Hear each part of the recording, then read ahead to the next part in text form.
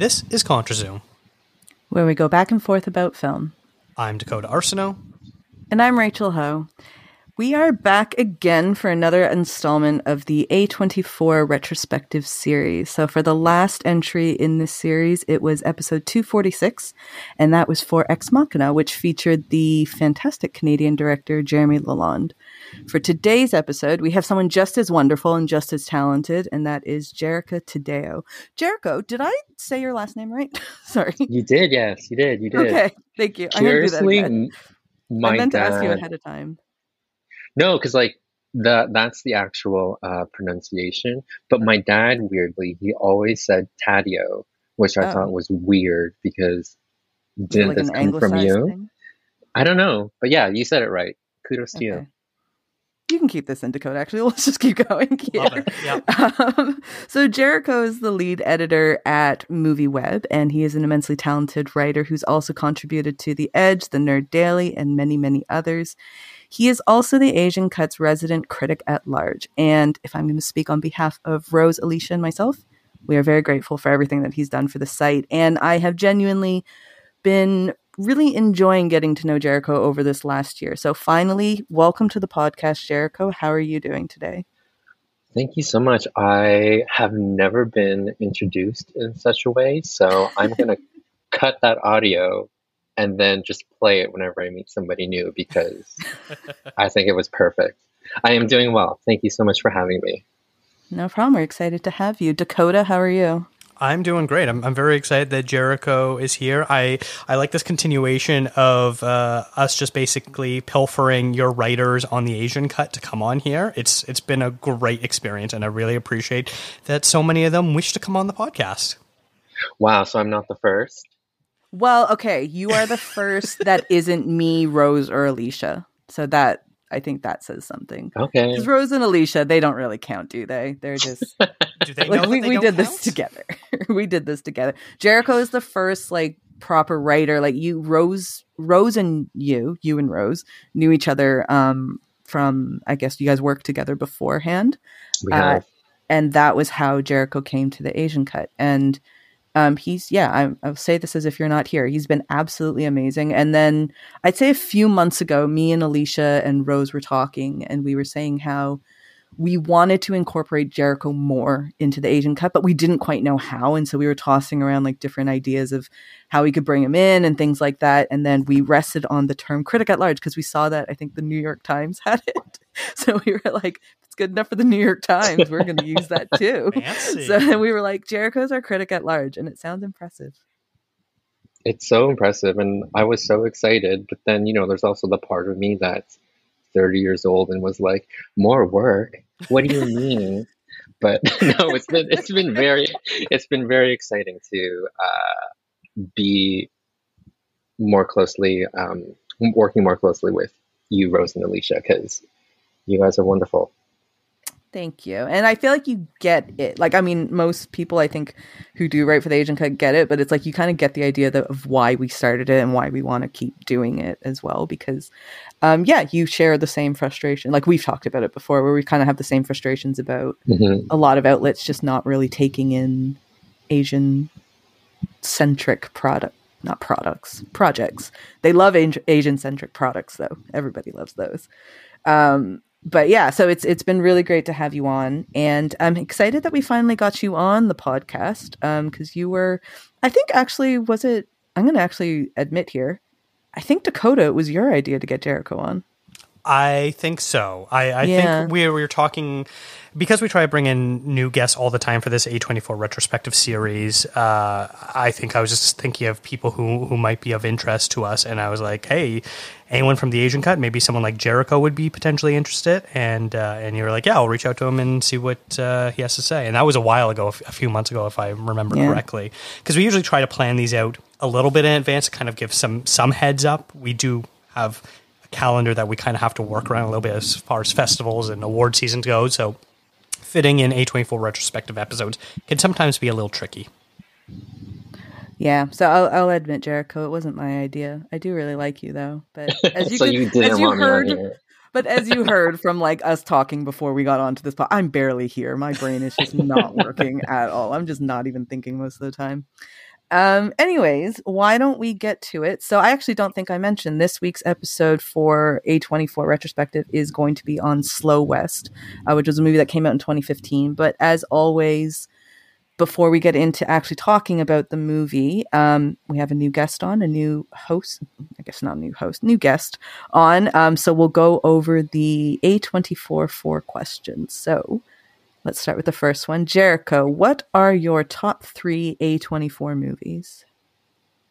Okay, so I spent countless hours mulling this over, and I'm pretty sure I'm not the first one who said this.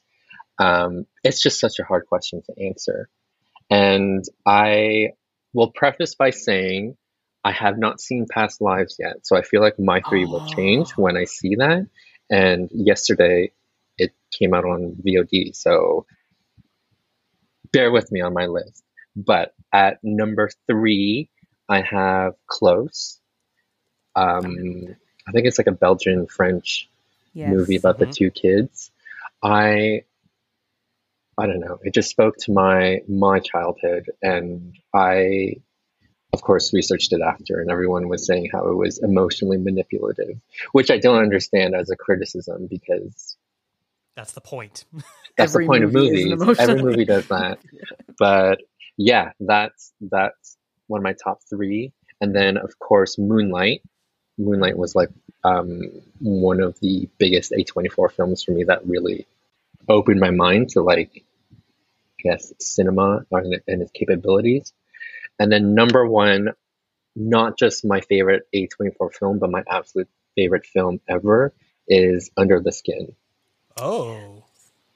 I had Under the Skin in my top 3, and I will say Close was in my top 10 last year. It was, yeah. For movies generally. I loved those ones as well. And I love Moonlight too, like, don't get me wrong. I love those. But I'm fantastic choices, but I am also very excited for you to watch Past Lives, because Dakota I am so scared to watch Past Lives. Yeah, I just watched it last night. Yeah. Oh my I think gosh. you're gonna love it. It's not as Dakota, you can say it's not as sad as people think it is. I thought it was gonna be way sadder. Yeah. Yeah, it's not. I think they did quite the number on the trailer of making it look like this really devastating romance, but it's not. I don't think it's a sad movie per se. But anyways, no, I think those choices that you made are absolutely excellent. What was it about Under the Skin that really got you?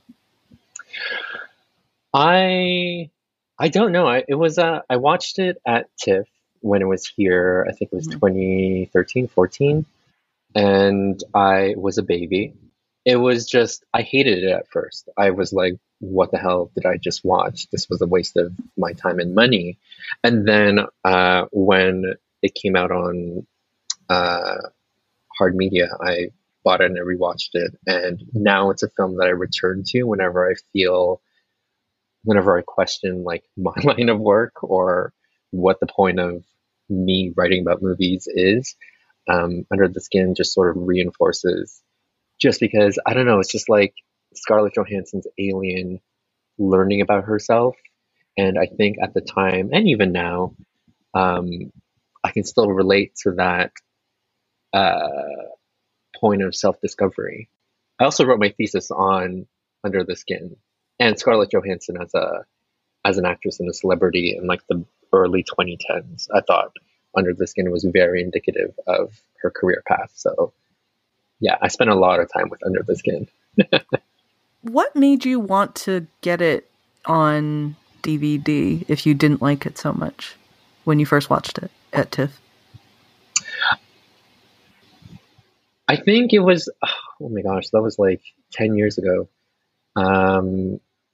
I don't know. I think maybe it would have been a mix of people saying it was really good, or it was because Scarlett Johansson, like, I wasn't really paying attention to her until I saw The Winter Soldier, and I was like, okay, I kind of like you. So whenever I find an actor that I really like, I go back and, like, watch their filmography just to know more of their work. And so maybe that it was like a compounded thing. I've done it before where there's movies that I just really don't like, but I kind of like, I have an inkling that there's something about the movie that is very good. And not very good, but like something that's interesting about it. And so it compels me to go back, even though I really like Ad Astra is that for me. I really didn't like Ad Astra when I first saw it. And then I don't know why, but something just kind of compelled me 2 years later to watch it again. And then I loved it. And now I like, it's one of my favorite Brad Pitt movies. That's very interesting though. Okay. So the next question is, what was your introduction to A24? Wait, so you're not going to tell me your top three? Oh gosh, I think my top three was Under the Skin, Locke, Enemy. It's just so like really big. Like those are the three that I gave when we did this the very first time. I probably kick maybe Lockout now for Past Lives. I actually think I would kick Lockout for Past Lives. Okay. Yeah. What about you, Dakota? I don't remember what my original answer was, but based on my Letterboxd ranking, it is Last Black Man San Francisco, A Ghost Story, and Ex Machina. Oh, Ex Machina. No, maybe I did. Did I put that in? Those are good choices. Yeah, there is very few wrong answers. There are wrong answers, but there are wrong few. answers. Doing this series... Wait, what would have been a wrong answer? Oh, like, what was this? Look, what was the very first one called? The Charlie Sheen one? Yeah, A Glimpse Inside the Mind of Charles Swan III. That is a wrong answer. Yeah. That is absolutely a wrong answer. Because of Charlie Sheen? Like, no, it's just not a good movie. Like, it's nothing to do with him. It's just not a good movie. But, like, doing this series, I have to say, like, we all kind of put A24 on a certain kind of pedestal. But then when you actually watch all of their movies, it's like there's no way every single movie they put out can be a hit, right? Like, but you realize they did have a number of really crappy movies that they did put out, especially in the very, very early days, where they're still trying to figure out, I guess, the tone of the company and like the vibe that they want to project out there. So as they're figuring that out and they're kind of just accepting whatever movie that they can get, those movies at the very, very beginning aren't the greatest. There's another one that I really didn't like, and I can't remember Revenge of the Green Dragons. That was a really shitty movie, and now it's so upsetting because that's like the only Asian movie they did at that point. I don't know. There are some bad ones though. Spring Breakers, I know you really hate it. There was one that I just really couldn't stand. I can't remember. I didn't like Spring Breakers, but that I didn't hate it. Oh no, I don't know. There's been some that I have. Oh, Tusk. Oh yeah, you didn't even do that episode. I didn't. I literally stepped away from the episode, Jared. Yeah. I was like, "You guys go ahead. I don't even want to waste an hour of my time talking about this movie." I was just so not into it. And yeah, there's been a few that just weren't great. Cut Bank. That was a recent one that we did with Daniel Grant. Yeah, that was a real rough one. That wasn't a good one either. So there are wrong answers to this question, but I think there are more correct answers than wrong answers. Let us move on now. So Jericho, introduction to A24. Do you remember? I do, but okay. So my introduction was the Bling Ring, but not knowing what A24 was. And then it wasn't until Under the Skin, what was another early 2010s? But yeah, so it was those ones. Yeah, it was like a gradual recognition of A24. I would just see like the logo play in front of the movie, and it was like, okay. As soon as I would see the logo, I'd be like, okay, this one's gonna devastate me. Great. But yeah, the Bling Ring was my introduction, and that was because I watched that because I am a Sofia Coppola fan. Woo! Oh. Dakota really likes. He's a big Sophia head. Yeah, that's what you guys call yourselves. No. She's all right. I don't mind her. She's okay. Yeah, we gotta come up with a name for Sophia heads. That works. What's the problem with that? Yeah, hashtag Sophia heads. Could be taken the wrong way. I find a lot of people kind of share a very, and that was my experience too, which is like you start watching these movies and you don't necessarily think, oh, I'm going to go watch a new now that's their reputation is like, oh, a new A24 is out, so let's go catch it. Or at least like you're interested in it, it's on your radar. But there was a time, and it's usually about the same time period, depending on how old you are and how into movies you were back then. But you just start watching not the same movie, but you start watching these movies because you're just interested in them. And then you start to notice that, oh, the same logo keeps popping up. And then eventually now, and like, that's how they built their brand though, I suppose, because now I heard, was it at South by last year or maybe 2 years ago? Oh, it wouldn't have been 2 years ago. I guess last year, I think it was South by Southwest. People were talking about how when the A24 logo came out, like the crowd was cheering for it, which I find really, really weird. But at the same time, like I think they've done a really great job with one, curating their films, but also two, just the marketing in general for the brand, because they've done a really good job about that. Yeah, and now it's like if you see the logo in a trailer, it kind of just solidifies, or like you feel at least somewhat assured that, okay, this is going to be at least decent, more likely. Yes, and there's something about their logo too, because it has that old filmy quality to it. So it kind of puts you in a different mood than, even, I mean, the studios that have been around for ages, like Warner Brothers and Columbia and Disney, their logos now are so sharp and so digital looking that it kind of takes you out of it. But like the A24 logo, it has this nice gritty quality to it that reminds you just of like movies when you're a bit younger. Yeah, it's like a pat on the back, like you'll be okay. It's like a warm blanket around your shoulders. Yeah, or a hot coffee.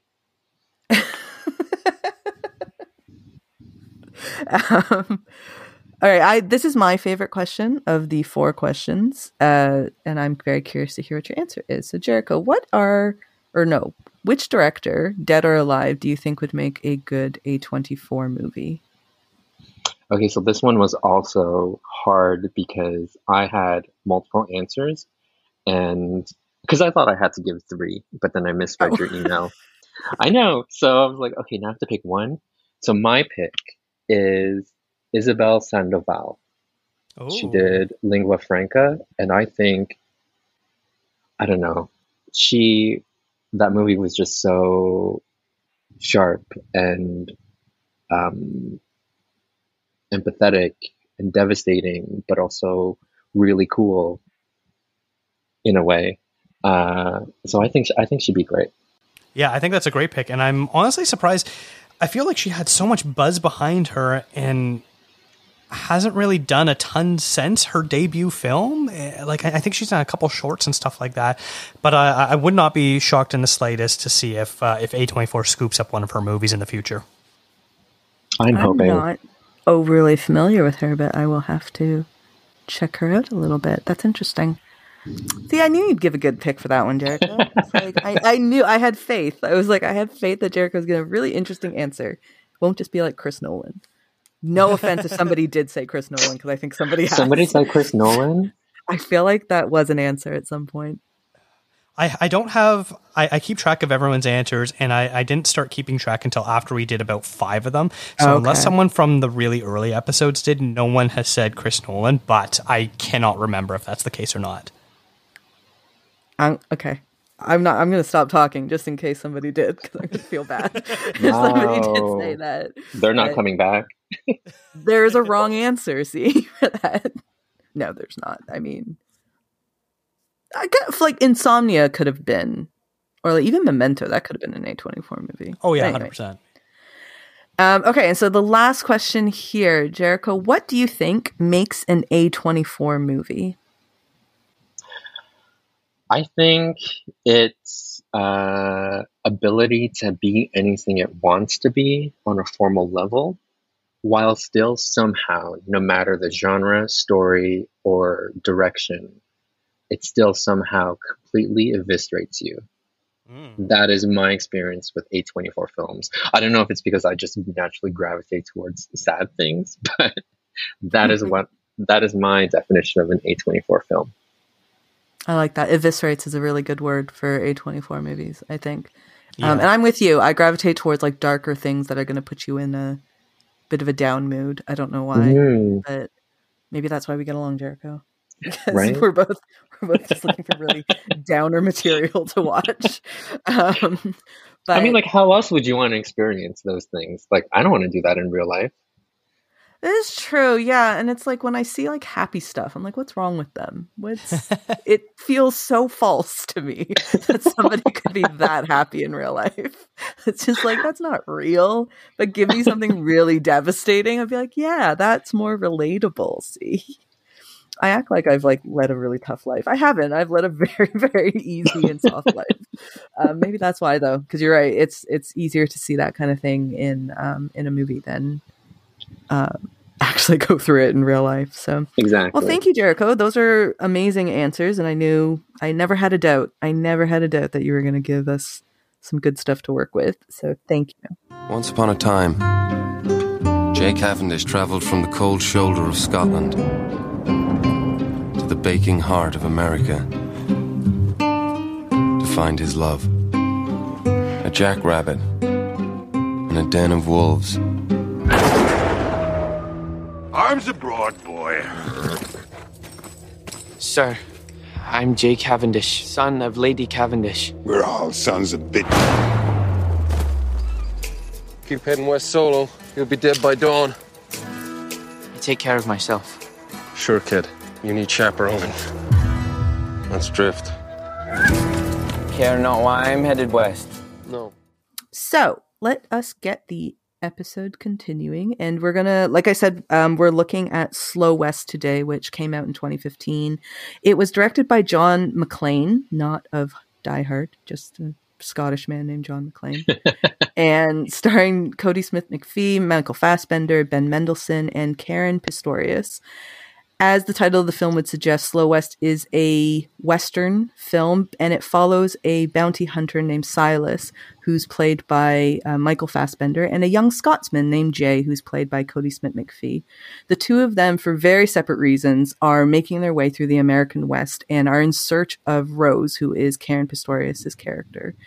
The movie goes between the past, the present, and a few dream sequences as well. And I would describe it as like a whimsical Western, which I find very interesting, and we can get into that later.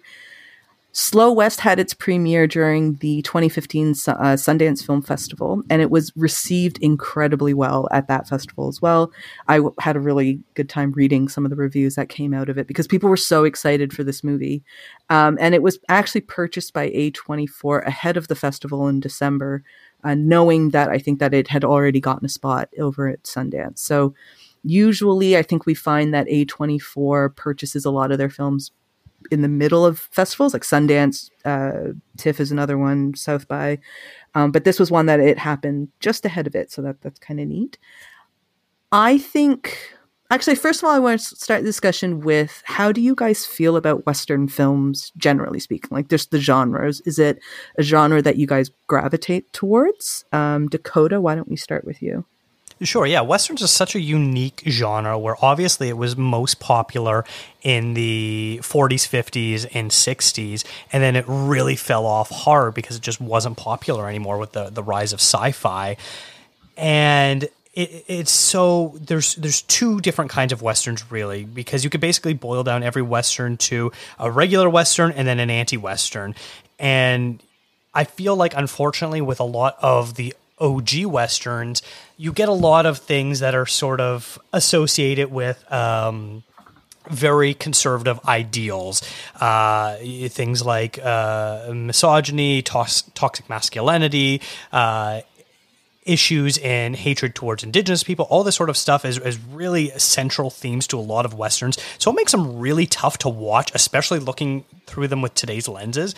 I enjoy some of them, but I feel like kind of like, it's kind of, people call comic book movies the Westerns of yesteryear sort of thing. So it's like the same, how you'll get, one good comic book movie and then 50 crap ones. And that's sort of the same way with Westerns. There's some great absolute classics, Searchers, High Noon, stuff like that. And I do really like those. But most of the John Wayne movies are just crap in my opinion. That said, the anti-westerns, the stuff that sort of started with, you know, Unforgiven, obviously there were other anti-westerns before that, McCabe and Mrs. Miller, stuff like that. I'm really a big fan of that because I like how it really inverts the genre on its head of what we expect a traditional Western to be. And that's pretty much all it is you expect a Western to be this. Instead, we're going to be a little bit different, and now it's an anti-Western. And I really love those. I think the look is, you know, some of the most beautifully shot films are Westerns. They just the way of capturing the expanse land is always done so beautifully, no matter the season or where it takes place. It's always stunning. So I have this real love-hate relationship with them where I kind of want to watch more, but also I don't really want to get into the weeds of these really terrible, racist old ones. So it's a weird sort of conundrum I'm in. New Westerns, I'm all for it. Give me more of them. Jericho, how about you? Yeah, to echo Dakota's point about the conservatism of like the older Westerns. I remember I took in university an American studio film class. And so there was like a good chunk where we did watch like the John Waynes of cinema. And I try not to watch old films with a modern lens as much as I can, but you can't escape the cringe sometimes, or just the how uncomfortable certain parts are. And so, yeah, Western is not, it's not a genre that I gravitate towards. And then when you told me this was the movie, I was like, she's really testing me. She really wants to know what I can talk about. And like I thought it was on purpose. I thought it was on purpose. And then and I was like, oh no. And then I looked through your past episodes and I was like, oh, they're going in chronological order. It's not, it's not personal. Not everything is about me. Imagine it was, though, Jericho. Imagine it was. Listen, I am prepared. My therapist says I have anxiety, but I am prepared. Could have waited for you. We could have waited for you to do like any of the other ones coming up next. It didn't have to do this one. So you never know. You never know. I share the same thoughts with you guys about Westerns. It's never been a genre that I'm that interested in. Even the modern stuff, I think, is better than the older stuff. However, I do see the appeal of the older, the more classic Westerns. I do understand why they became as popular as they did. I'm very interested in Western as a genre as more of like an academic thing, because Dakota, you brought up the point of a lot of people saying, you know, superhero movies of today are kind of the Westerns of back then. And I find that a really interesting comparison to the two, because somebody recently with Blue Beetle that had just come out, the main criticism that I've seen from Blue Beetle is that it followed a very, very formulaic origin story. And somebody on Twitter, I don't know who it was, but they just said, yeah, but like, would you criticize a Western movie for having like cowboy hats and like a shootout and that kind of thing? Like, there are just certain things that happen in these types of movies. And I thought that was a very interesting comparison, but neither here nor there. So the thing with Slow West that I find pretty fascinating is that it is a Western. It is a modern Western. However, there is, I described it as a whimsical Western because it is not like a classic Western. I wouldn't even say it's like a modern Western. I've never seen a Western film that was done in this way. And it really worked for me. But Jericho, how did it work for you? I guess first of all, we'll start with, did you find that it is done in a very different way, like markedly different? And did it work for you? If so. Yeah, even within the first, 5-10 minutes, I was like, this is not what I expected. Because I didn't really look into what the film was about. I didn't watch any trailers or research it at all. I wanted to go in completely blind because I hadn't even heard of this film until you invited me onto this podcast. So I was like, I have no idea what to expect. I know it's a Western. And then when it started playing, I was like, oh yeah, this is not, like, to your point, it is very whimsical. And it's, I was sucked in. I was like, I think I'm going to like this. Dakota, how about you?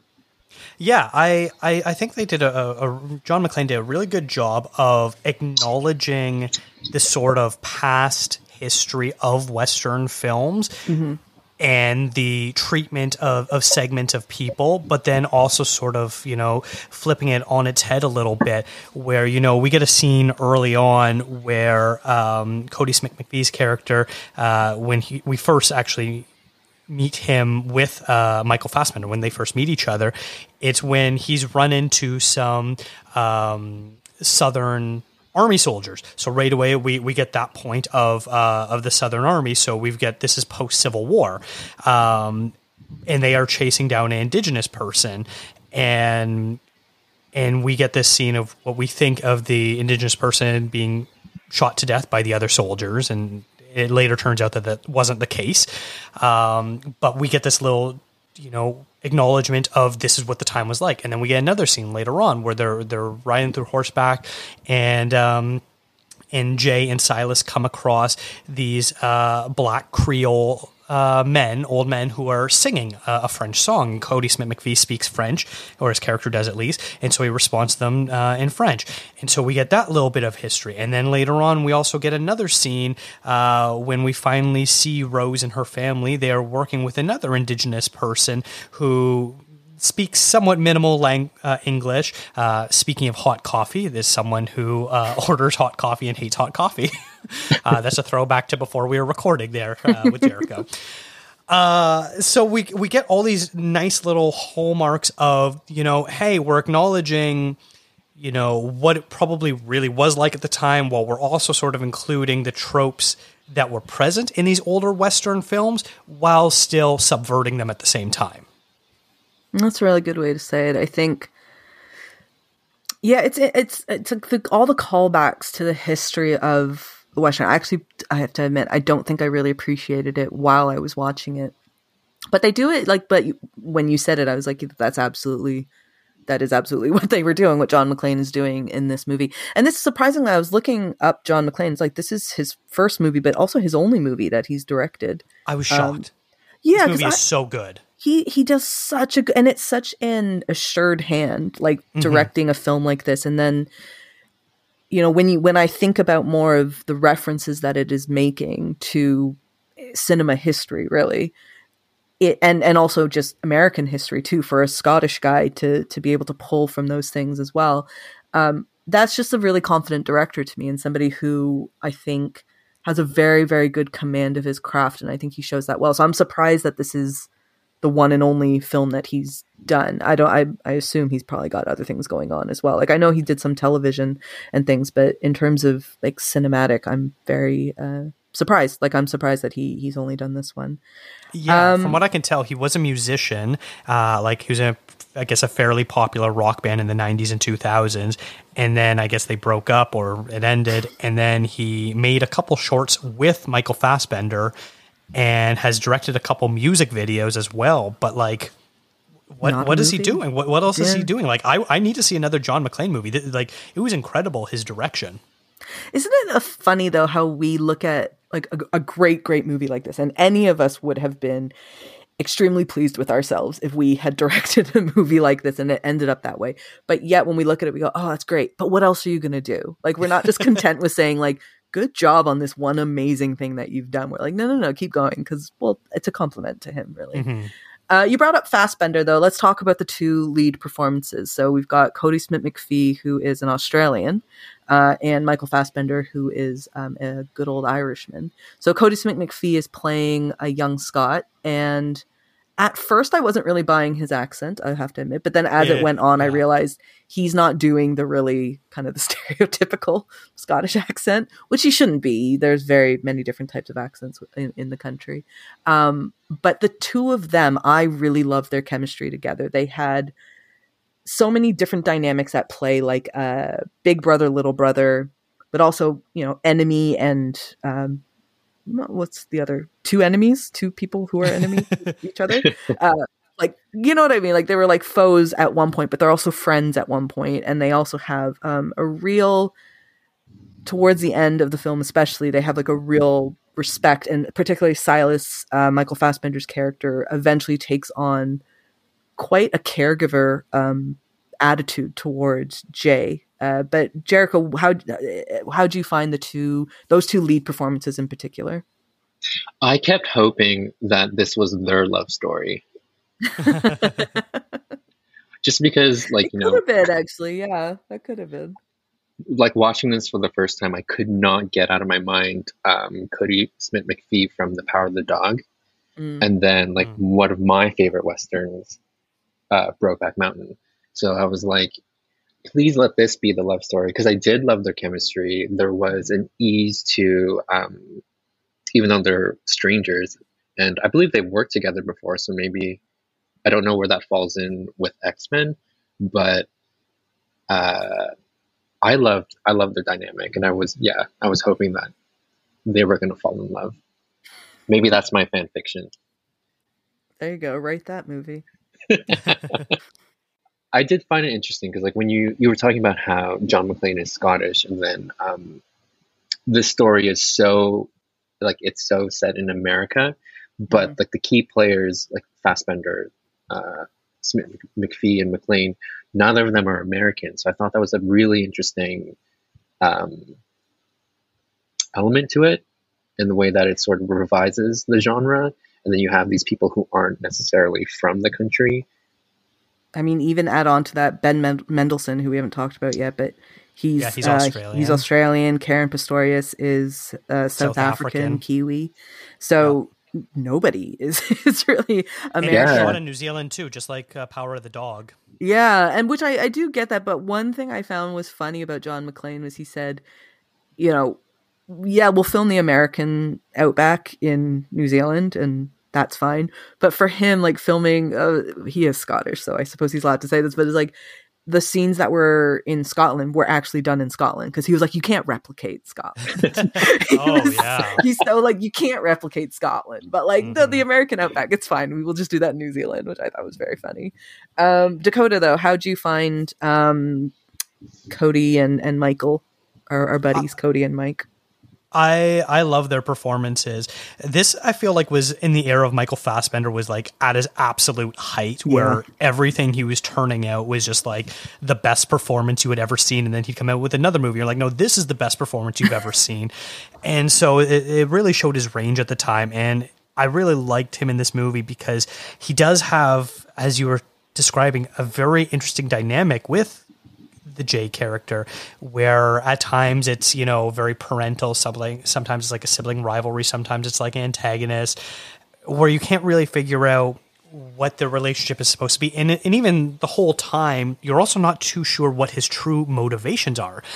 You sort of mentioned it off the top, where both Silas and Jay are looking for this young girl named Rose. And a bit of backstory is, the Cody Smith-McPhee character, Jay, has followed her over from Scotland because he's in love with her, but he's several years younger, and at the time, it was an unrequited love, but he's going to show up basically on her porch and be like, hey, I'm the man that you should marry, sort of thing, even though he's like a young teenager, and an old teenager, and she's a young adult, so there is a bit of an age gap, but not a ton. But when you're that age, it seems like you might as well be 100 years apart.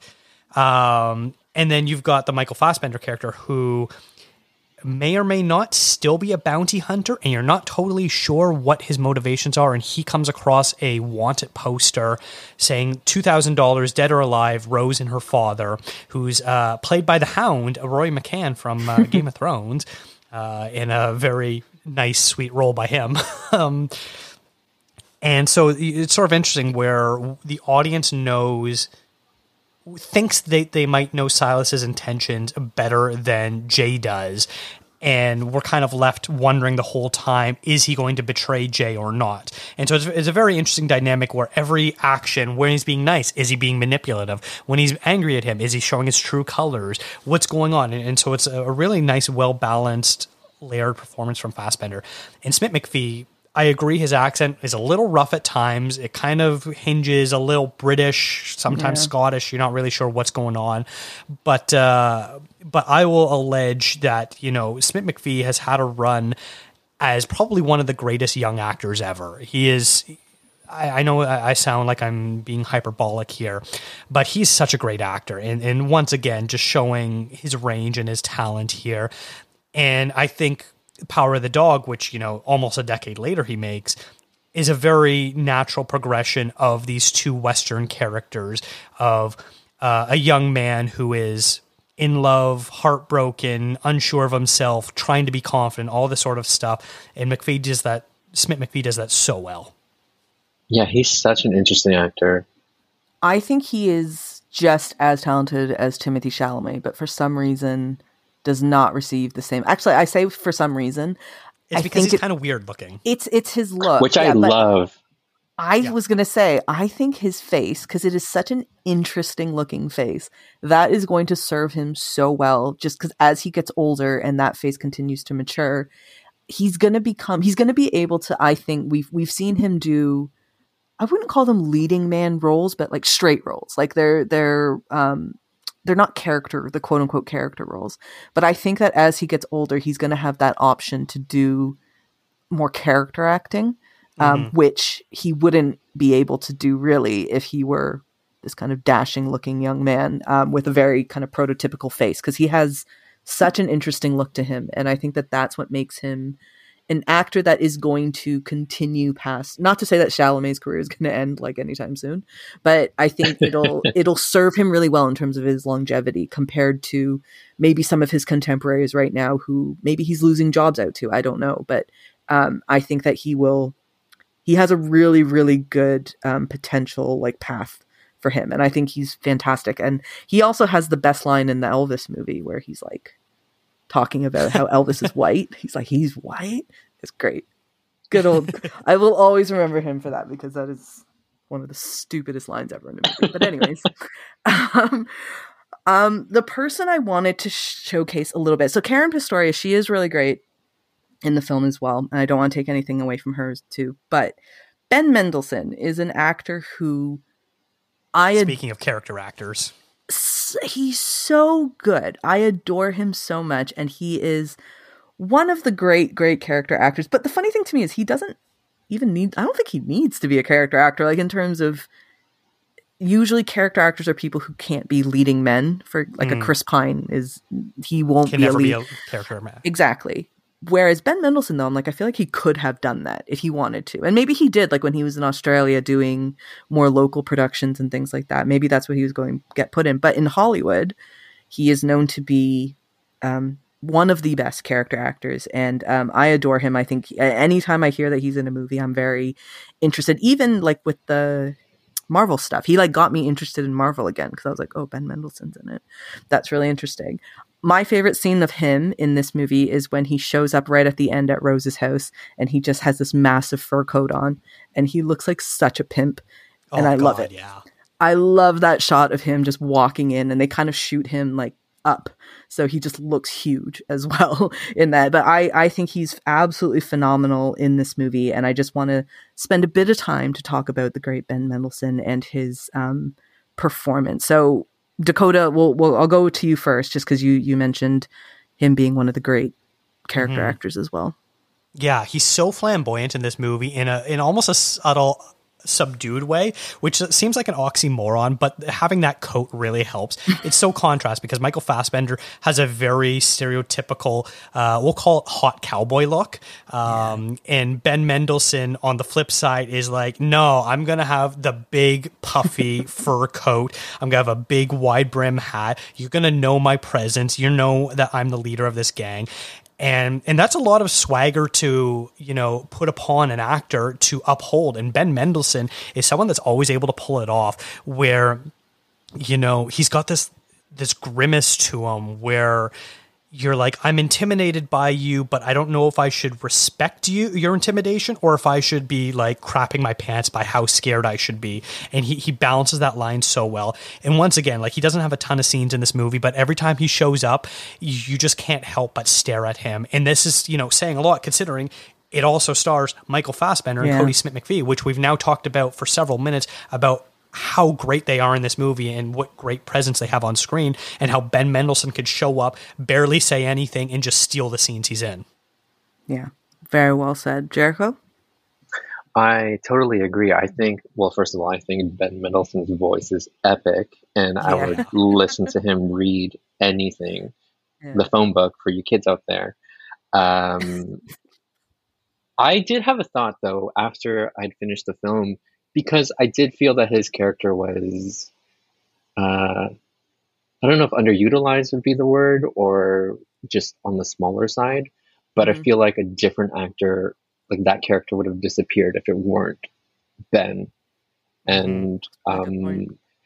it's a testament to his skill, but I did I did want more from the character. That was my thought.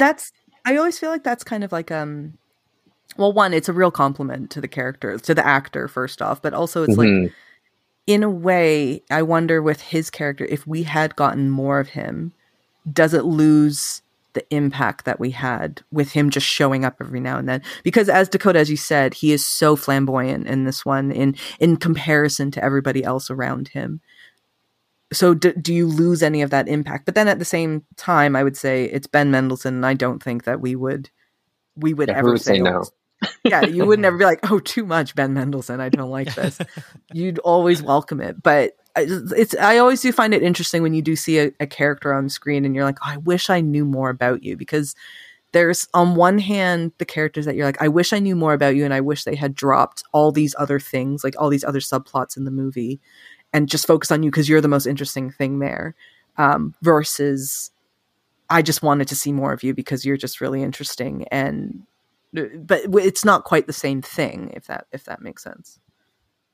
Yeah, and I think, I don't know, it's usually the case with like stacked casts. Like Rory's character, I was like, what, he's just dead now?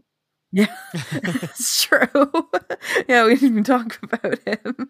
Yeah, he just died. Rory McCain, who plays John, is it John? Yeah, it plays. He's hammering a fence and he gets shot like a motherfucker, and it's like, he's just gone. And I was like, what? You're not going to do this to the Hound. I loved his Scottish accent, actually. Is he Scottish? No.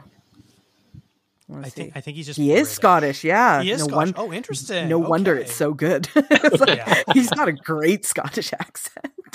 I was like, wow. Yeah, Can you imagine you thought it was bad? Like, it could use a little bit of work. But no, it is this movie is, I'm kind of surprised how under the radar this movie is. And maybe I just say that because I hadn't heard of it really. And Jericho, you said the same thing. But it is one of those that it doesn't get discussed very much when you're talking about A24's catalog, or even just Westerns in general. I feel like it doesn't get talked about enough because this is such an interesting film, and the amount of great performances that are in it from top to bottom, everybody, it's like, and we kind of brought up Chris Nolan before, but it's kind of like a Chris Nolan movie where he even the smallest role, he will cast a big actor in it. One, he's Chris Nolan and he can do that. But this movie kind of feels the same way, where it's like, even the roles that are a little bit small, he casts somebody so perfect for it, and not necessarily high profile, not necessarily like a big Hollywood actor, but just a really a known face, a known name, and somebody who does so well, and then you're just like, I want to see more. And I think that that's a really good testament to any movie. Really. Does anybody have anything else that they want to say about performances rather, before I move on? Just that they all ate. Well said. No, I'm there's definitely some filmmaking stuff I want to talk about. So yeah, I'm done with the performance aspect. All right. So Dakota, you mentioned at the top, one of the things with Westerns is that they are shot incredibly well. And I think that is something with the cinematography in this one is absolutely outstanding. It is the cinematographers, Robbie Ryan, who has worked with Noah Baumbach, Yorgos Lanthimos, Ken Loach. He's done a lot of really great stuff. And he actually did Ginger and Rosa, which is a A24 that we have talked about. That's so funny because I was watching this and there's several split diopter shots. I'm just like, this kind of reminds me of Ginger and Rosa. There you go. Yeah, there you go. It's the same guy. The thing I find, like, we said this is just, it's not your typical Western. And I think the cinematography has everything to do with it. And I think the music does as well. And we can talk about the music later. But I think the cinematography does a lot of the heavy lifting in turning this Western from a classic Western, a modern Western, into something that is entirely its own thing. We kind of all agreed that this is a different type of Western. It's whimsical, as was the word that I wanted to use. But Dakota, since you wanted to get into the film, like, what is it about the cinematography specifically do you think changed this movie from being kind of a very run-of-the-mill Western into being something a little bit special? Oh, that's tough. There's a few specific moments which I think has more to do with the writing than the actual cinematography. Obviously, the way it was shot is key to unlocking that. But as far as the actual cinematography goes, I don't know. I think just about every Western is beautifully shot because you are using nature to really frame everything. And, towards the end of the movie, when they finally find Rose and her dad, and it's just this house in the middle of a wheat field with the mountains behind it, and the way everything is just framed so perfectly, it felt a bit like a Terrence Malick movie. It felt like Days of Heaven to me. If that was an inspiration to it, I don't know. But it's just shots like that where you're going through the solitary nature of, going through a forest or, a campsite with literally nothing around you, or the mountains. I don't know. Since moving out to Vancouver, I think, just framing the mountains behind you just makes everything look way better. So I don't know if that's much of a trick, or just being like, hey, point the camera at that big, beautiful rock. Yeah, fair enough. Jericho? Like, when you said that the cinematography does a lot of the heavy lifting, I felt the same. I thought, while I was watching it, I was trying to figure out where in America is this, because this is too beautiful. And then New Zealand. I know. So I was like, America could fucking never. So it's my experience with Western films, limited as it is that a lot of the times the landscape is depicted as like this heaven. Like, it's so beautiful. It's almost like a character on its own, and everyone wants to be there. Everybody wants to thrive there. And with this film, because it does play into that sort of capitalist endeavors, I thought what was interesting was how the landscape often echoed what the characters are going through in a way that I hadn't seen before in like an old Western. And so it wasn't so much like the land is this great thing and it's free, but more so it's utilized to sort of emphasize what Jay and Silas specifically are going through. And so I was like, yeah, this is so beautiful. It's very interesting the way some of the one scene that comes to mind is when they wake up and the river's back, and that's like sort of like a new beginning for Silas. Like, his gun is washed away, and then I don't think after that he fires a gun or kills anybody. So I thought that was it was interesting. Oh, that's a good observation. For me, it was. And I am very willing to be corrected by people who have watched more Westerns than I have, because I'm like Jericho, I haven't watched enough to really make an educated statement on it. But when I think of Westerns and I think of like the tones and the colors in a Western, I don't think of them as particularly vibrant necessarily.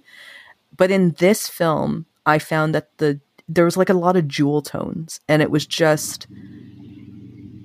the colors were very vivid in a way that I actually assume, as much as I always shit on Wes Anderson, this kind of reminded me of like if Wes Anderson did a Western, but like a good one, like a good version of Wes Anderson, one that I would like.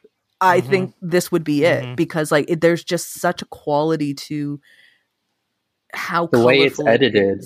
Exactly. Yeah. And, I wasn't that for me is kind of bringing it all together, is how it just becomes a different type of Western. And I think that is what intrigues me the most about this movie beyond anything else really is how it was shot and made to look like not a Western at all. But yet the story is obviously the makeup, the styling, the script, which we will talk about in a second.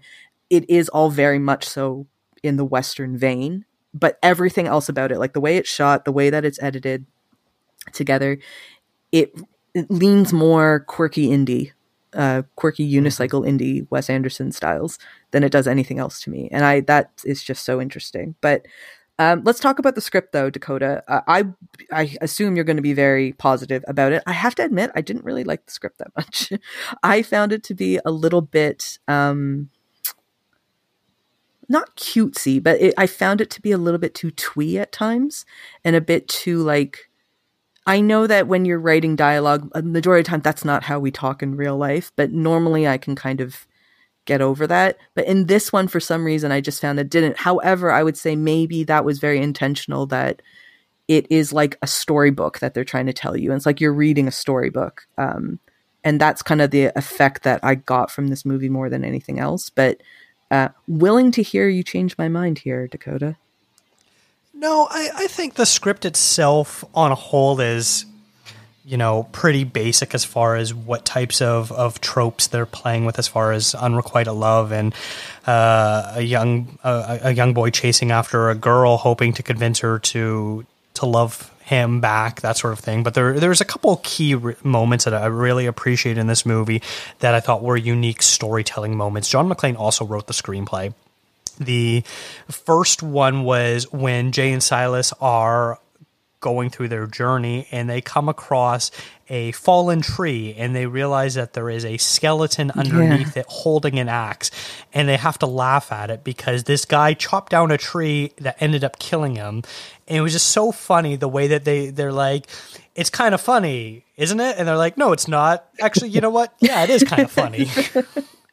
And so it was like little moments like that where I really appreciate it. Or later on, when we're spending a bit of time with Ben Mendelsohn's gang, one of the older guys in his gang tells this story of a younger guy who believed himself to be the best assassin in the West or whatever, but he didn't have a wanted dead or alive poster. So this guy makes him a wanted poster for him. And they do this great storytelling effect where he's retelling the story, so we see it play out like a reenactment, but this one guy is doing all the voices, and it kind of looks a bit like bad dubbing because it's like you're mixing what probably was actually said with how the guy's telling the story. It's just a really fun, clever way of recounting a story that I appreciated. It was just little moments like that I really liked, how the direction and the screenplay, which was both McClane, sort of came together to give a bit of a unique voice. Jericho, any thoughts about the screenplay and just the screenplay, not and anything else? To sort of piggyback on what Dakota was saying, I laughed out loud unexpectedly at so many parts, and I think you were talking about how it's not so naturalistic, and I think how stylized it was, or it felt to me very stylized. I think that supported everything else about what the film was trying to achieve or how it was going about telling its story. So I really appreciated those little segments of, it didn't feel like a linear in the sense that there was like an overarching, I don't know how to say, maybe a tone. Like it was very segmented for me. But yeah, I enjoyed it. I laughed out loud. The salt in the wound made me laugh. That was another thing I want to touch on. Yeah.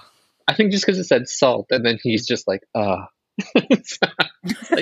I don't know why I'm laughing. This is a devastating moment, but it was, I laughed at that. And then the butt shot at the end. Yeah, that was really funny. I rewound it a couple times because I was like, why is that there? Right. But I feel like, though, in a sense, as Dakota said, this was written by John McClane and obviously directed by him. And it does kind of fall in line with I almost like the Scottish humor, the Scottish sensibility of what is funny, and like the ridiculousness of any situation can be a bit humorous. And so this movie, I actually completely agree with you. It's not so funny, but it's a lot funnier than you would ever expect. Even in the first few moments of this movie, you're not thinking that you're going to be laughing later. But even Ben Mendelsohn showing up in like a massive pimp coat in the way that they shot it, like that's hilarious, just in the way that they had him going there. But I found it to be, it does work, as much as I did say, like I have a bit of gripes with the script. Although now that I think about it a little bit, and I think about how, Dakota, you mentioned this movie does reference kind of classic Westerns a lot. Westerns, I don't think, like, Westerns have that same kind of more stilted dialogue. It's very dramatic, very melodramatic in its own way, and they like one-liners and that kind of a thing. And so I suppose in a way that the script itself is also a bit of a callback to some of those older Western tropes that we've come to know and love for the genre. Maybe not love, but we've come to know them, because depending on how you feel about the Western films. I want to talk about the music, though, because I think alongside the cinematography and the performances, the music does a lot in terms of creating this storybook or dreamlike fantasy. And there are moments that we actually do go into dream sequences, but they're not done in a particularly hazy dream, fever dream type of way. But the music is not at all what I associate the music to be for a Western film. I typically associate Western films with having a bit more of a dramatic score, something that is a little bit more operatic, operatic is a good way of saying it. Whereas this one felt very light and very bouncy. Again, just nothing that I would associate with it. And so for you guys, how do you think that the music manipulates is a bit of a negative word, but like, how do you think the music manipulates us as an audience as we go into this film, into the different scenes and into the overall tone of the film? Who did I start with before? I think I started with Dakota. So Jericho, why don't we go with you? I think it was like, as soon as I heard the music paired with everything else, it immediately reset my expectations for the film. And then the one that's like the motif that stood out to me was when they're on the horse. I think there's like those few bars that just play every time they're traveling. And that was what hooked me into, this is their love story, and I will die believing this is their love story. But yeah, to your point about the whimsy, I think the music really contributed to that. And it was not what I was expecting. It was beautiful, and I thought it really supported everything else that was going on. You know how there's some scores that you hear and you're like, I want a copy of that because I want to. Babylon is one. Dakota and we talk about it a lot, where it's just you have it playing in the background because it is such a good piece of music no matter what. I feel like there's other types of scores, and this is one of them, where you don't necessarily want to listen to it on its own, just how is it, but it fits in. It's like tailor-made for every single scene, and like every note is delivering something in the scene to contribute to the overall film. And I find that kind of interesting. But anyway, sorry, Dakota, I cut into what was supposed to be your time to talk about the score. That's all right. I actually didn't clock the music that much. Really? So I don't know. I think I need something that like really blow me away for me to take note of it. And from what I recall, it was good and it worked with the movie, but I don't have anything interesting to say, unfortunately. Do you think, okay, so I've heard some people say if you can notice the music in a movie, then it's not good. Like, that's not a good thing that you should be able to clock, because it should just be something that's kind of in the background and something that just kind of guides you through the film. Do you think that that's more effective, or actually, because I don't think that that's correct when people I think say that's it that bullshit. way. Yeah, I don't really agree with people saying that, but it's interesting to me, Dakota, that you say like you didn't necessarily notice the music, but for me, the music was so prominent in this movie. Like, it really, really stuck out to me as something, because I don't know why, really, but obviously it would have done its job with you in terms of getting you to feel a certain way within as you're viewing the film. Yeah, I also agree with the both of you that just because you notice a score, that doesn't mean it's bad. Can that be the case? Absolutely, but it wasn't the case with with most of the movies that I watch or scores that I enjoy. It's just, yeah, I don't know. I think it suited the movie. It did what it needed to do, but for some reason, I didn't end up clocking it. I didn't make any notes about it. I can't remember a melody or theme from it. So yeah, I just That's so don't really have interesting. much else I can add about it. Yeah. I find that so fascinating that we watched the same movie and it was so prominent to me, but I think that's fascinating that we kind of one literally took everything from it and you are like, no, it was just music playing. Like, I think that's so fascinating. I have one last question, but it is like a bit of just like a fun little thing. So I'm going to throw it to you guys. Is there anything else that I haven't brought up about the film, the filmmaking that you guys want to talk about? I would say the final shootout is quite brutal, and I thought was shot in a very beautiful way.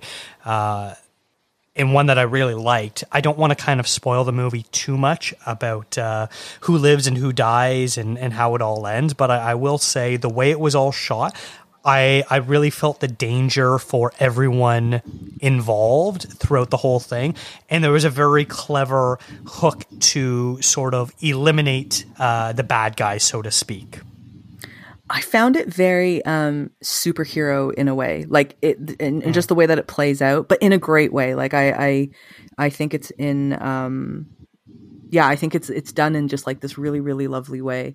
But yeah, I agree. I think it's one of the great shootouts, but not done in a typical way. Like it's not done in the typical Western way. It is brutal, but it is kind of stylized, like it's artistic brutal.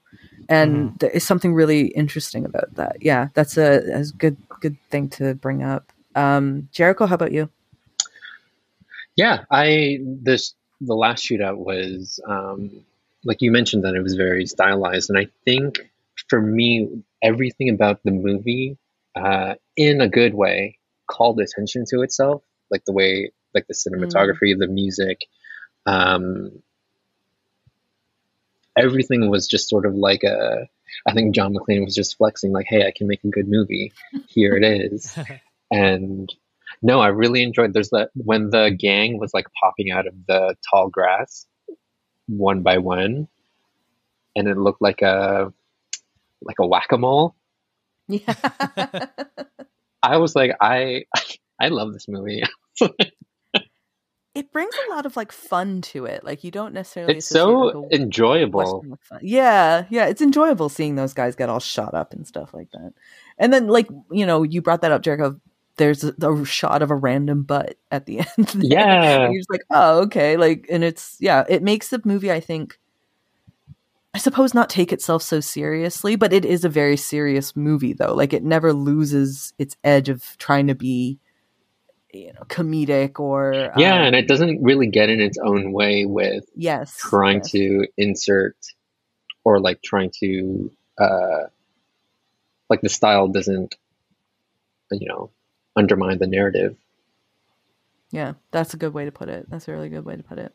Okay, so the last question I wanted to ask you guys, because we were talking about like a superhero movie, or how Westerns and superhero movies have kind of become a bit tied to one another now, and looking at this movie as something a little bit different in the genre. And of course, when can we date back Westerns to? Dakota, I'm asking you, like back to what actually, even Jericho, you studied this. When did the first Westerns kind of pop up in America and in Hollywood? 60s? Oh, I feel like the first movies were Westerns, like stuff like The Great Train Robbery. Yeah, fair. So yeah, Westerns have been a part of American filmmaking since the very beginning. So my thing would be, if you guys were to see, because we've seen the kind of inception of the superhero genre as we have been alive, like we saw it. Actually, maybe Jericho's a little bit too young, but we kind of basically saw the current era that we have of superhero movies become what it is. What is a superhero character, or even just like a movie that, like, in say 20-30 years time, you would like to see them do something like a slow West, like something like it's like a superhero movie, but it's not a superhero movie at the same time, and it takes on a very different tone to it than we see. Not necessarily a darker tone, like not a Dark Knight kind of thing. But we'll keep going with the word whimsical. Is there a particular superhero character that you would like to see get that type of treatment in, say, 30 years' time? That's really tough. I would say Batman. Batman was my answer, too. Just because you kind of see it in, what's that one show? The Brave and the Bold? Okay. I think it's very outrageous in terms of, like, in comparison to the Batman animated series, Batman Beyond. So I think Batman could do whimsy. I think so too. And in like not a campy, like not necessarily the Adam West. But even campy, like with Adam West or even Tim Burton could be some sort of camp adjacent. Yeah. I think the franchise has proven that it can do all sorts of, or can fit into all sorts of genres. Yeah, that's good. I like that. That's better reasoning than I had, which is just, I like Batman. And so I want to see Batman. Dakota, do you have anything? Maybe someone like Spider-Man could probably pull that off, that's too. A good one, too. Yeah, Spider-Man. Because I think we've seen so many different incarnations of the Spider-Man character, whether it's animated or live action, that you can kind of play with it a little bit. I feel like an animated Spider-Man in a more poppy way, even though I think the two recent ones, the Spider-Verse movies, those kind of do it. But I could see that.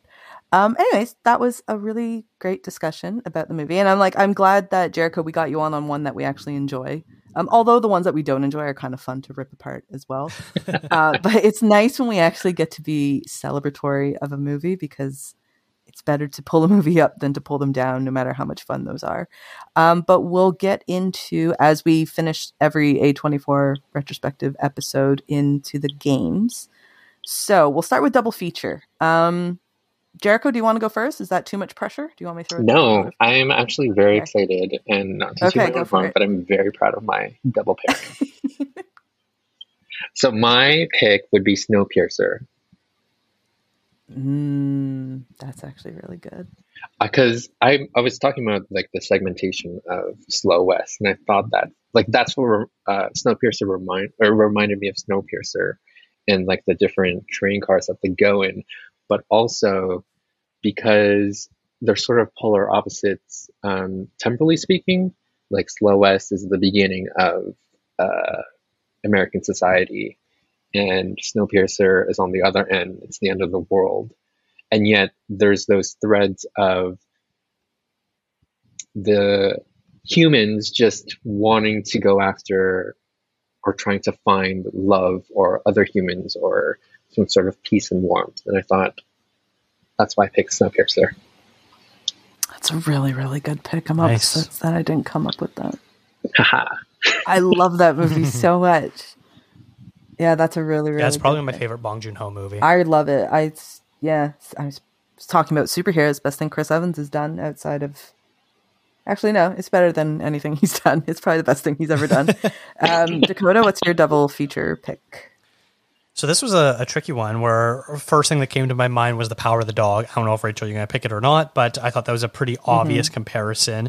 And then while we were recording, I was thinking about it, and a movie that reminded me a lot is actually another A24 movie, The Green Knight, in terms of its unique filmmaking style, sort of turning the genre upside down a little bit. But I can't pick that because that's an A24 movie, and that's against the rules.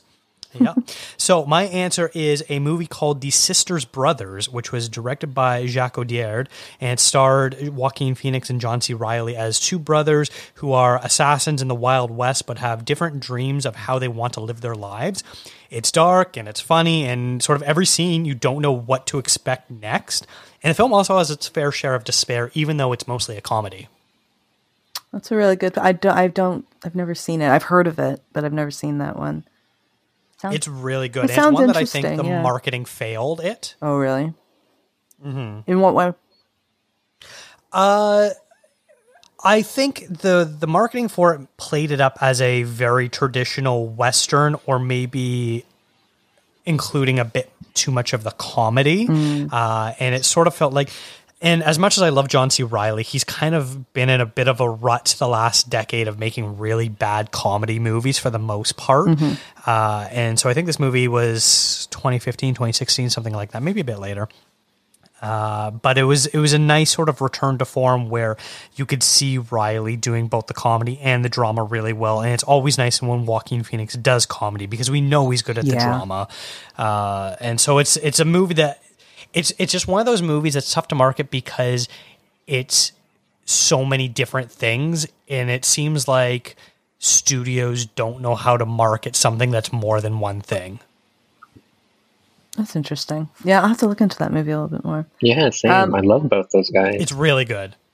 Same. Yeah. I should watch that. But my double feature pick was, it's kind of obvious, but it's just, I had it really stuck in my head of a Western that it feels a little bit different for me. And even though this one is actually a fairly typical Western, a fairly typical modern Western specifically, it is one of the ones in recent times that I've really enjoyed. I love Hell or High Water as well. I think that that's a really great modern day Western too.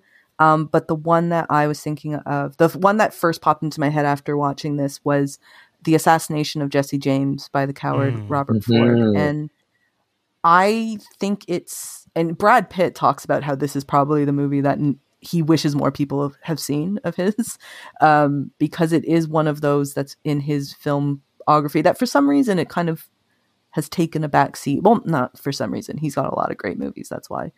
But I love this movie. And I think in particular, it's shot incredibly well and just it does all the good things that you want a Western to be. And I think it's a nice, not a contrast necessarily to Slow West, but it's a nice counter in the sense of like, it does all those classic things really, really well. Whereas Slow West does the classic stuff, but turns it on its head a little bit. And so I think that that's a nice little pairing there. Dakota, let's start with you for the Would You Rather. Sure. Okay. This was a really tricky one to come up with. I don't know how much you guys struggled or not. But if you were a Wild West bounty hunter or assassin, would you rather have a high bounty put on your head, meaning everyone knows how feared and dangerous you are, or have no wanted dead or alive ad, allowing you to work in the shadows, but no one thinks you're any good at your job? I want a bounty. Oh, I'll work in the shadows. Okay. Just let me quietly go about my life. I'm fine. I'm absolutely fine. But it would be cool for people to think I'm a badass, but let's be real. You meet me and you're like, no, not so much. There's something good about having a little bit of people being afraid of you. I think there's advantages to that because then nobody messes with you. It is true.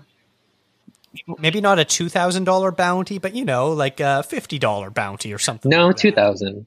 Yeah, but if I saw 50, I'd be like, what's going on with this guy? I'd be like, I can pick up $50 and probably really easily. I'm going to do it. Like that. That's also, I feel like if you were that good or fearsome as a bounty hunter, you would want to be taken out by another bounty hunter, Like, yes, I don't want to be chopping down a tree it's all in the game. And then have that stump fall on me. I'd rather be killed by somebody who knows what they're doing and be like, okay, you got me. You got me. It's like those serial killers who get caught by like they had a light was out on their car and they get pulled over because of that. Yeah. It's like that thing where you're like, no, if I'm going to get taken down, like I want to get taken down properly, not from a stupid thing like that. Yeah. A warrior's death. I get what you mean. Jericho, Dakota, what would you answer for your own question? I agree with both of you, but I'm going to pick Rachel's side of I'd rather work in the shadows. Yeah. We already do, really. It's like we just quietly work in the shadows.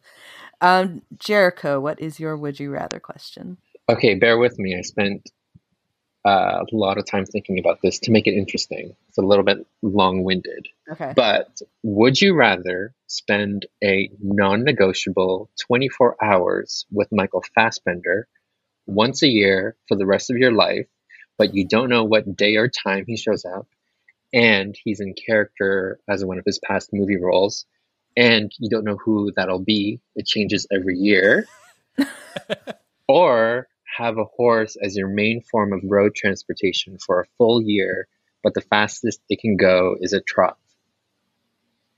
Huh. I was going to say first, best would you rather question I think that we've had. It came to me in a Definitely dream. the longest. Honestly, it came to me as I was falling asleep, and I was like, "Let me write Very this down." appropriate for this movie, though. It's very appropriate for this movie. Let me think. I would say the Michael Fassbender one, because that just sounds entertaining as hell to me. Yeah, like you'd want Steve Jobs to yell at you. Hey, think of it this way. I'm at work. Michael Fassbender comes and lightens things up. It's my birthday. Michael Fassbender comes and scares me. I'm at grandma's funeral. He's going to make me laugh and cry. Never know. So then which of his characters would be your like number one pick to hang out with? Magneto. My God, that would be awesome. He's so sexy as Magneto. Even though he hates humans. God, Rachel. It's fine. I hate people too. We will get along just fine. I don't know. Maybe his character from Inglourious Bastards. Definitely not from 12 Years a Slave. Oh God. He played Carl Jung in A Dangerous Method, so I can get some psychoanalysis from him. Yeah, that'd be interesting. I don't know. He's got a weird range of characters. Yeah. Frank from the movie Frank. I don't know. That would be weird. That would be a weird one for a funeral. Like he just. What about David from the Alien prequels? Oh, creepy. I would be like, no. I was gonna say I can't come out today. I could do that. I could deal with that. Are you kidding me? I would say though, like the other option in your question would drive me nuts. Like to have a horse that can only trot would piss me off so much. Right? I knew you would hate that one because I know you drive. I would hate it because it's like walking behind slow people. You're like, get out of my way. And then our winters. Yeah, I would hate it. I would absolutely hate that. That would drive me nuts. But yeah, I would also just love to hang with the opportunity to hang with Magneto maybe in the year. That'd be cool. I'd take that. Which one would you take, Jericho? Oh, the Fassbender one. Of course. Yeah. I mean, like, I would be afraid of the 12 Years a Slave character. Yeah. Yeah. Hopefully that comes like early on and you just get it out of the way. Or I'll just take an Ambien and we're sleeping all day. Okay, my would you rather. I actually said, Dakota, you said like it was really difficult. There was a scene in the movie that happened and then I went, this is my would you rather, because I'm really terrible at coming up with these. But once I saw this scene, it just clicked in my head. And this is very particular to you two. I can't really answer this question. There's the scene where Silas sharpens his knife and then shaves Cody Smith McPhee. I don't know why I'm now struggling how to say his name. Shaves his face. And so would you rather be for 1 year, you are always shaved by a bounty hunter. It doesn't have to be Fassbender, just a bounty hunter with this sharp blade or knife rather, right to your face, or not shave for 1 whole year. This would also depend on how well you guys grow facial hair, which I actually don't know the answer to that. I haven't I've had a clean shaved face once in the last, I don't know, almost decade. Really? I don't shave.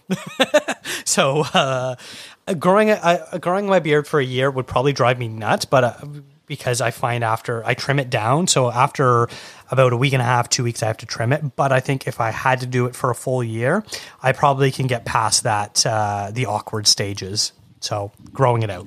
You wouldn't want a bounty hunter behind you with a knife? Is it the same bounty hunter every day or every time you shave? No, I'm going to say no. I didn't think about that. But no, it's a different bounty hunter. So 365 different bounty hunters? There's so many bounty hunters in Toronto. It's just unbelievable. Honestly, I'll take the shave. I've never gotten my face shaved, but those close shaves with like the blades, what are they called? Is it there's like a particular like the Sweeney Todd ones?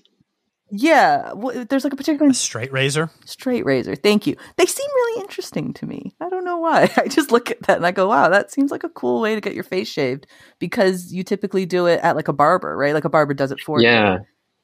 Which I find that fun. Now, I don't know if I would want like a knife to my face by a bounty hunter who you don't know, because if it was the same bounty hunter, then presumably but don't they have a friendship?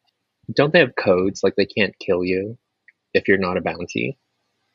I'm thinking of The Mandalorian. I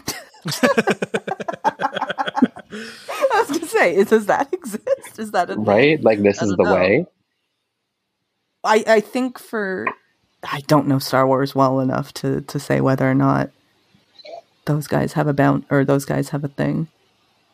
I don't know. Yeah. I will say, because I feel like the idea of Star Wars has been like bubbling at the surface there. Every time you guys, somebody has said Jay and Silas, it makes me think of Jay and Silent Bob. I keep thinking somebody's going to say that. And I'm like, oh no, it's Jay and Silas. But anyways, yeah, Dakota, we did your Would You Rather. Yes, we did. Yes. So that's it. That's it. Yeah. Yeah. It's a great ending. Yeah. Jericho, thank you so much for coming on the show today. I really appreciate it. It was the podcast of a lifetime. Oh, that means so much to me. Well, I hope we can have you back. But before you go, I'd love to know where people can find more of your work, or if they want to follow you. And do you have anything you want to promote? No, please don't read my work. Please don't follow me. No, sorry. Hold on. Jericho is an incredible writer. Go to MovieWeb and look. You could just Google Jericho Tadeo MovieWeb and you'll see all of his articles on there. And they're all very, very great and spectacular. You just had not a new one, but I was reading an interview that you did.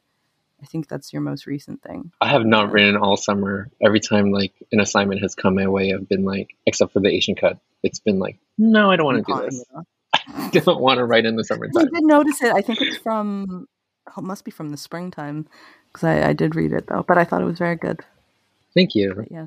Yes, you can find me at MovieWeb. You can find me at the Asian Cut work I am particularly proud of the most, just because the people there are great. Rachel is great. And it's amazing to have a platform, like you were saying, to be able to speak to Asian cinema or cinema from the Asian diaspora and have a home for it. I genuinely, I joke around a lot, but I genuinely am very, very, very grateful for everything, because you have been at times single-handedly putting new content on the site when me, Alicia, and Rose are just like, either where, I don't know, just have things going on and we're not able to do it. But I mean, yeah, you have been an incredible help, that beyond what you will ever even know. We talk about you a lot in our meetings in very, very positive terms. I always say, if university taught me anything, it was how to read and write and how to do both fast, because I did a double major. And so there was no room to like slow down. Rachel, what about you? Where can people find you, and what have you been working on? I'm on rachelho.com and at Twitter _RachelKH, Instagram _RachelKH. What have I done recently? I'm just going to keep promoting the Steve Binder interview I did, who directed the Elvis 1968 special, because... Oh, that one was a good one. Very happy with that. So yeah, go and read that and enjoy somebody who knew Elvis and worked with Elvis so many years ago. So that's enjoyable. Jericho, what are your social media tags? Instagram is at Jericho Tadeo. Twitter is at Jericho Tadeo _ I hate that there's an underscore, but it was taken. I don't have a website. I did take pictures for a website and then didn't build the website. And yeah, those are my socials. I am very bad at social media, but I take okay pictures. So if you want to follow me on Instagram, I take okay pictures. There you go. Well, nice. I'll make sure to link to all that in the show notes as well. And this has been a That Shelf podcast. Visit thatshelf.com for more great film discourse. You can follow the show on Instagram, Twitter, and Threads at ContraZoomPod. Have you seen Slow West? Let us know your thoughts. Send an email to contrazoompod@gmail.com. Thank you to Eric and Kevin Smale for the theme music, and to Stephanie Pryor for the logo design. If you like to listen to podcasts on YouTube, we do post all episodes there as well, and if you really like the show, consider tipping us on coffee. Thanks for checking us out.